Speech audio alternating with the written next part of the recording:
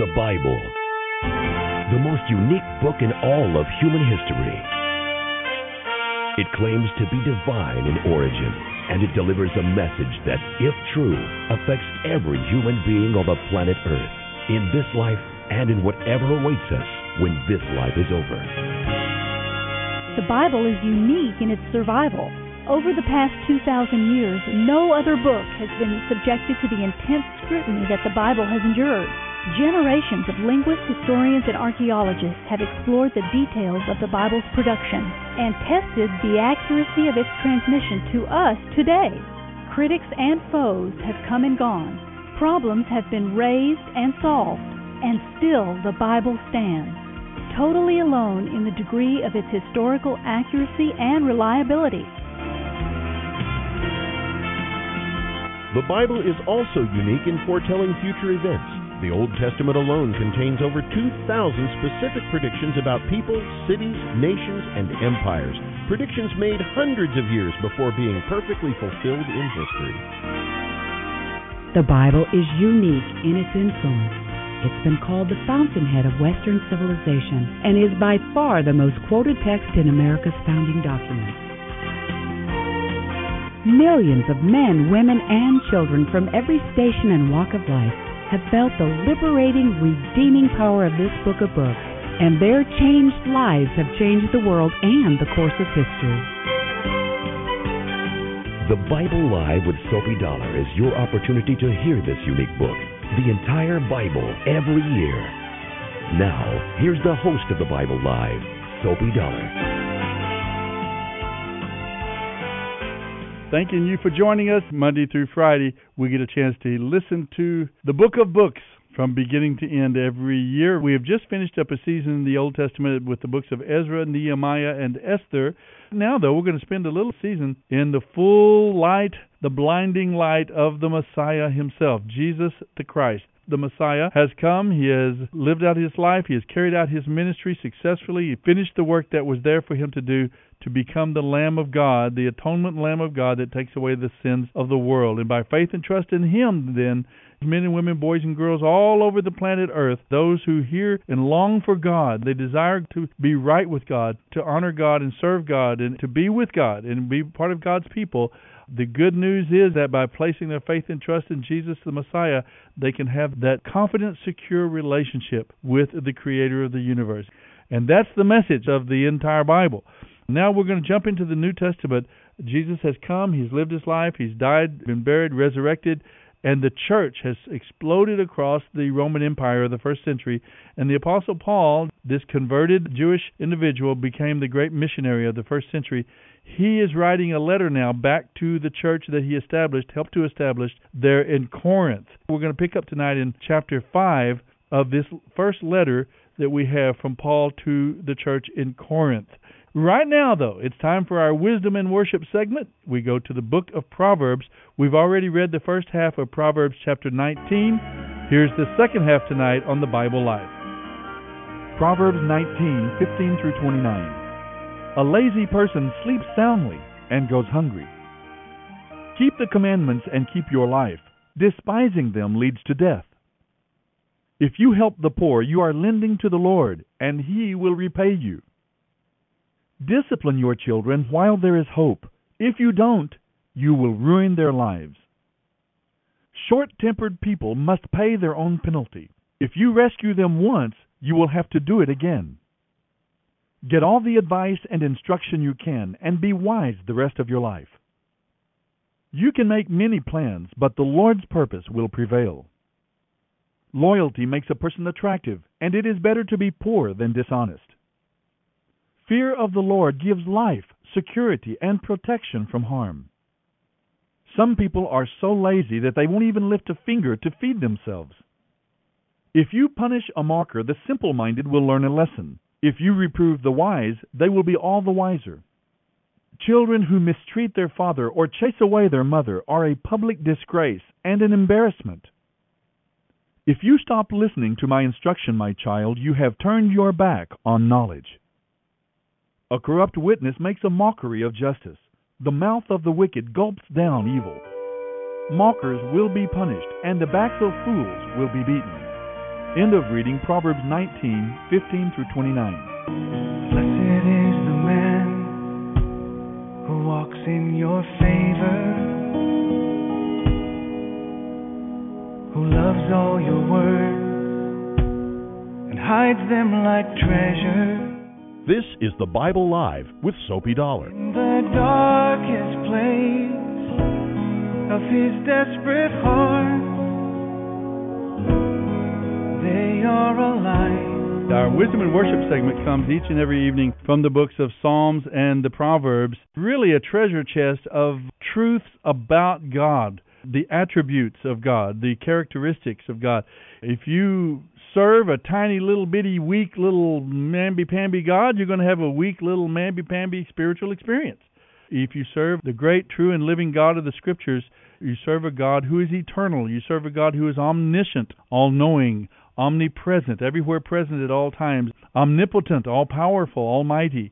These attributes spoken of greatly in the Psalms because most of the Psalms are prayers of praise and worship to God. And of course the Proverbs, these nuggets of wisdom and advice that come from a God-centered world view.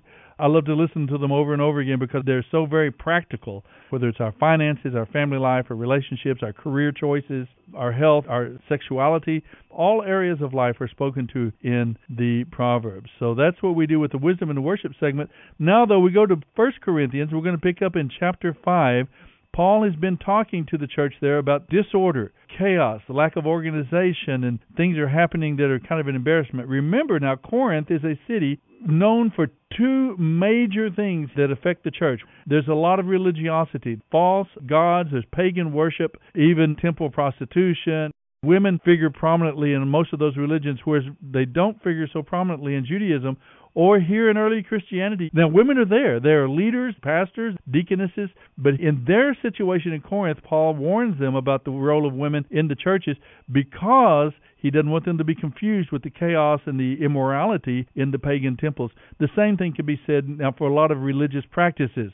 Speaking in tongues, ecstatic utterance, getting oneself into an emotional state is nothing terribly wrong, but it could be confused with these pagan worship systems. So Paul is going to offer advice about how Christians should relate to one another, avoiding sexual sin, instructions about Christian marriage. Paul gives them a lot of great advice tonight on the Bible Live. 1 Corinthians 5:9 through 9:18. 1 Corinthians 5. When I wrote to you before, I told you not to associate with people who indulge in sexual sin. But I wasn't talking about unbelievers who indulge in sexual sin, or who are greedy, or are swindlers, or idol worshippers. You would have to leave this world to avoid people like that. What I meant was that you are not to associate with anyone who claims to be a Christian, yet indulges in sexual sin, or is greedy, or worships idols, or is abusive, or a drunkard, or a swindler. Don't even eat with such people. It isn't my responsibility to judge outsiders, but it certainly is your job to judge those inside the church who are sinning in these ways. God will judge those on the outside, but as the Scriptures say, you must remove the evil person from among you. 1 Corinthians 6. When you have something against another Christian, why do you file a lawsuit and ask a secular court to decide the matter, instead of taking it to other Christians to decide who is right? Don't you know that someday we Christians are going to judge the world? And since you are going to judge the world, can't you decide these little things among yourselves? Don't you realize that we Christians will judge angels? So you should surely be able to resolve ordinary disagreements here on earth. If you have legal disputes about such matters, why do you go to outside judges who are not respected by the church? I am saying this to shame you. Isn't there anyone in all the church who is wise enough to decide these arguments? But instead, one Christian sues another, right in front of unbelievers. To have such lawsuits at all is a real defeat for you. Why not just accept the injustice and leave it at that? Why not let yourselves be cheated?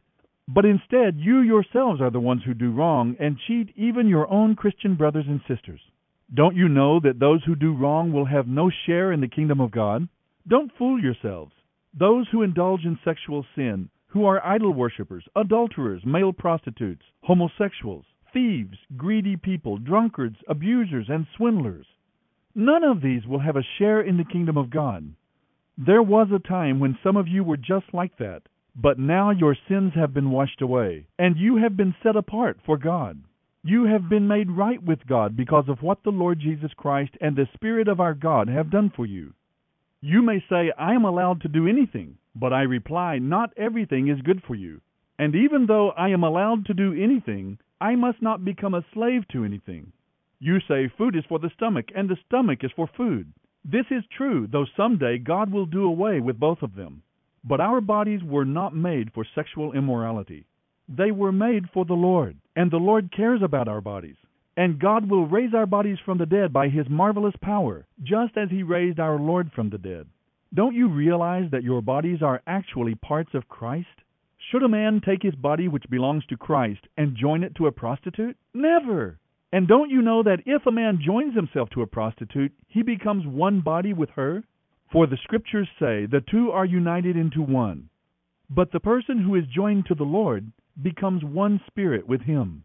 Run away from sexual sin. No other sin so clearly affects the body as this one does. For sexual immorality is a sin against your own body. Or don't you know that your body is the temple of the Holy Spirit, who lives in you and was given to you by God? You do not belong to yourself, for God bought you with a high price. So you must honor God with your body. You're listening to The Bible Live with Soapy Dollar. 1 Corinthians 7. Now about the questions you asked in your letter. Yes, it is good to live a celibate life, but because there is so much sexual immorality, each man should have his own wife, and each woman should have her own husband. The husband should not deprive his wife of sexual intimacy, which is her right as a married woman, nor should the wife deprive her husband. The wife gives authority over her body to her husband, and the husband also gives authority over his body to his wife. So do not deprive each other of sexual relations. The only exception to this rule would be the agreement of both husband and wife to refrain from sexual intimacy for a limited time, so they can give themselves more completely to prayer. Afterward, they should come together again so that Satan won't be able to tempt them because of their lack of self-control.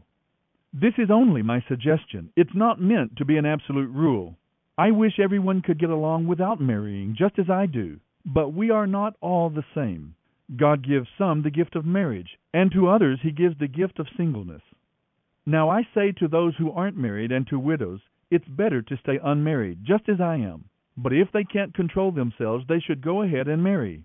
It's better to marry than to burn with lust.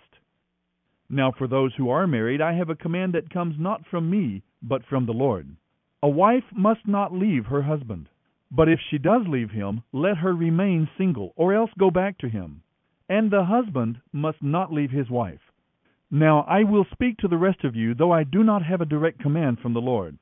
If a Christian man has a wife who is an unbeliever, and she is willing to continue living with him, he must not leave her. And if a Christian woman has a husband who is an unbeliever, and he is willing to continue living with her, she must not leave him. For the Christian wife brings holiness to her marriage, and the Christian husband brings holiness to his marriage. Otherwise your children would not have a godly influence. But now they are set apart for Him. But if the husband or wife who isn't a Christian insists on leaving, let them go. In such cases, the Christian husband or wife is not required to stay with them, for God wants His children to live in peace. You wives must remember that your husbands might be converted because of you, and you husbands must remember that your wives might be converted because of you. You must accept whatever situation the Lord has put you in, and continue on as you were when God first called you. This is my rule for all the churches. For instance, a man who was circumcised before he became a believer should not try to reverse it, and the man who was uncircumcised when he became a believer should not be circumcised now. For it makes no difference whether or not a man has been circumcised.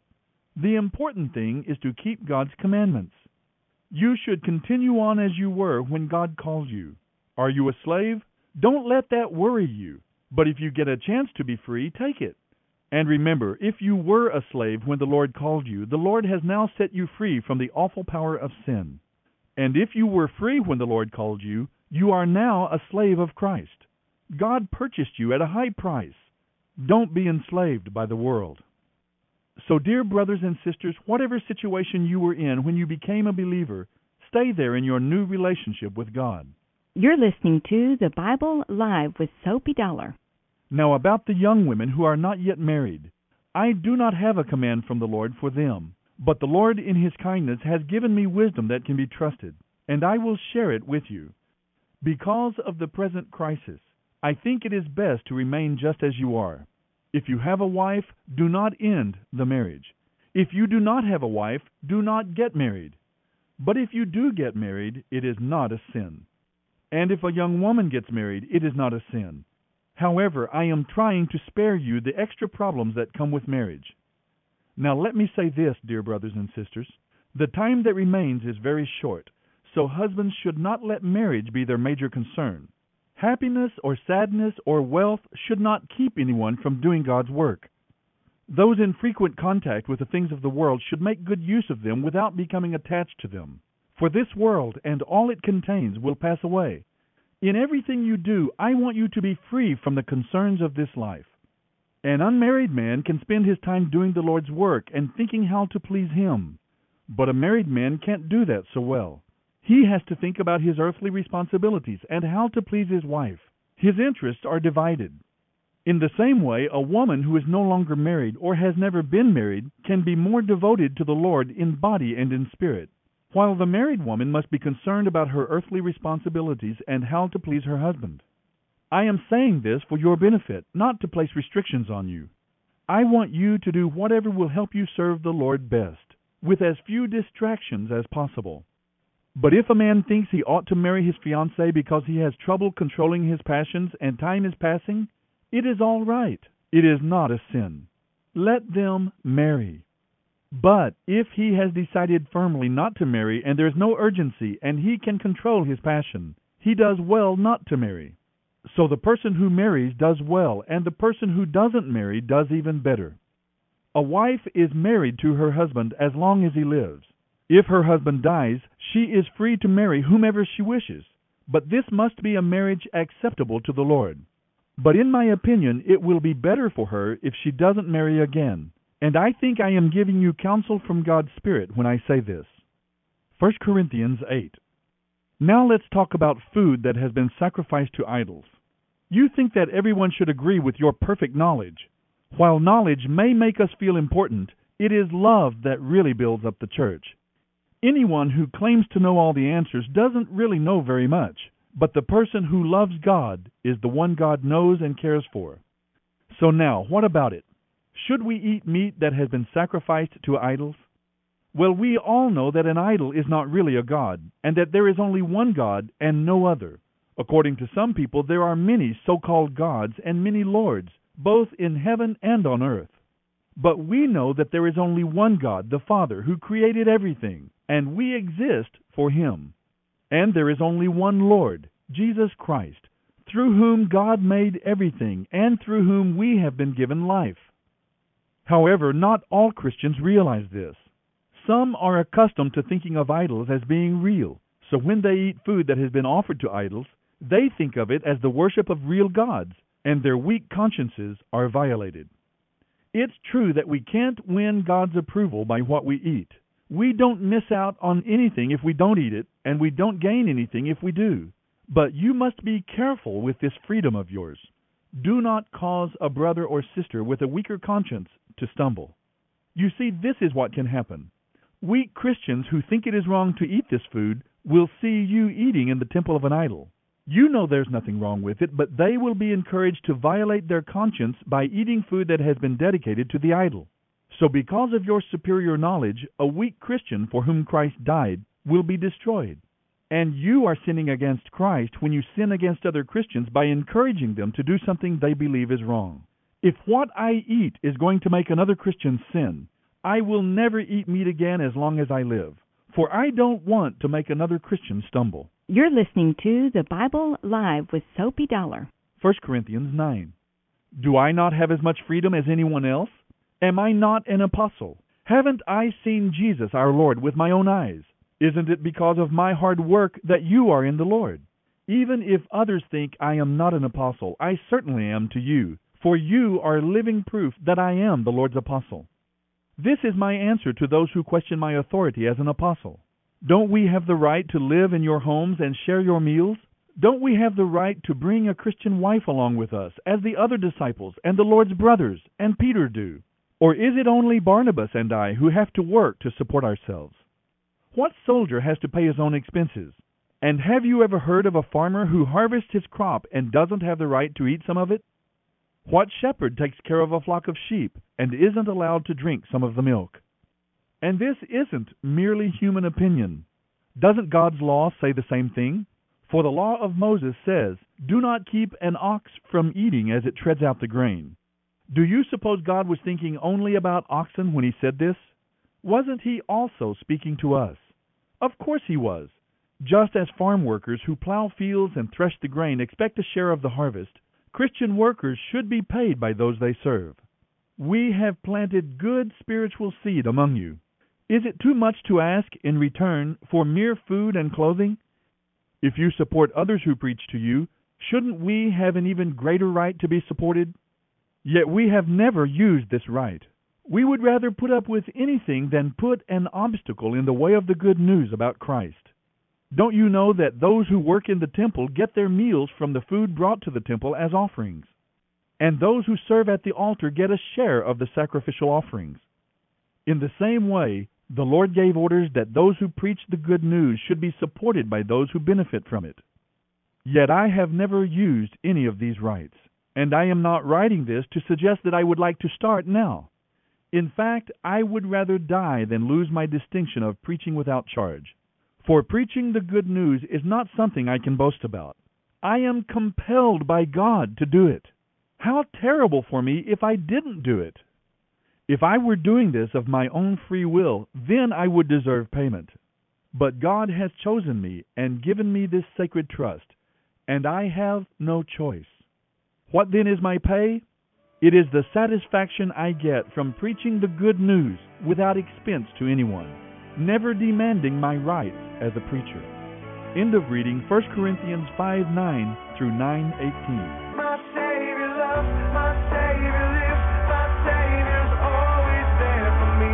My God He was, my God He is, my God is always for me. All right, we are back. This was a real man giving guidance as best he can from his knowledge of the Scriptures. He's giving them these principles, and I think that's the important thing. Home in on the principles. You've got Corinth. This is a Greek culture, a pagan culture. They don't know anything about Abraham, Isaac, and Jacob necessarily. They don't know anything about the Ten Commandments necessarily. They don't have all that background about the Messiah and so on. I'm sure they're learning, they're picking it up. But Paul is saying, now look, you're living in this town, Corinth, and you've got all of these terrible stresses and difficulties and temptations on your individual lives, on your family lives, and your marriages.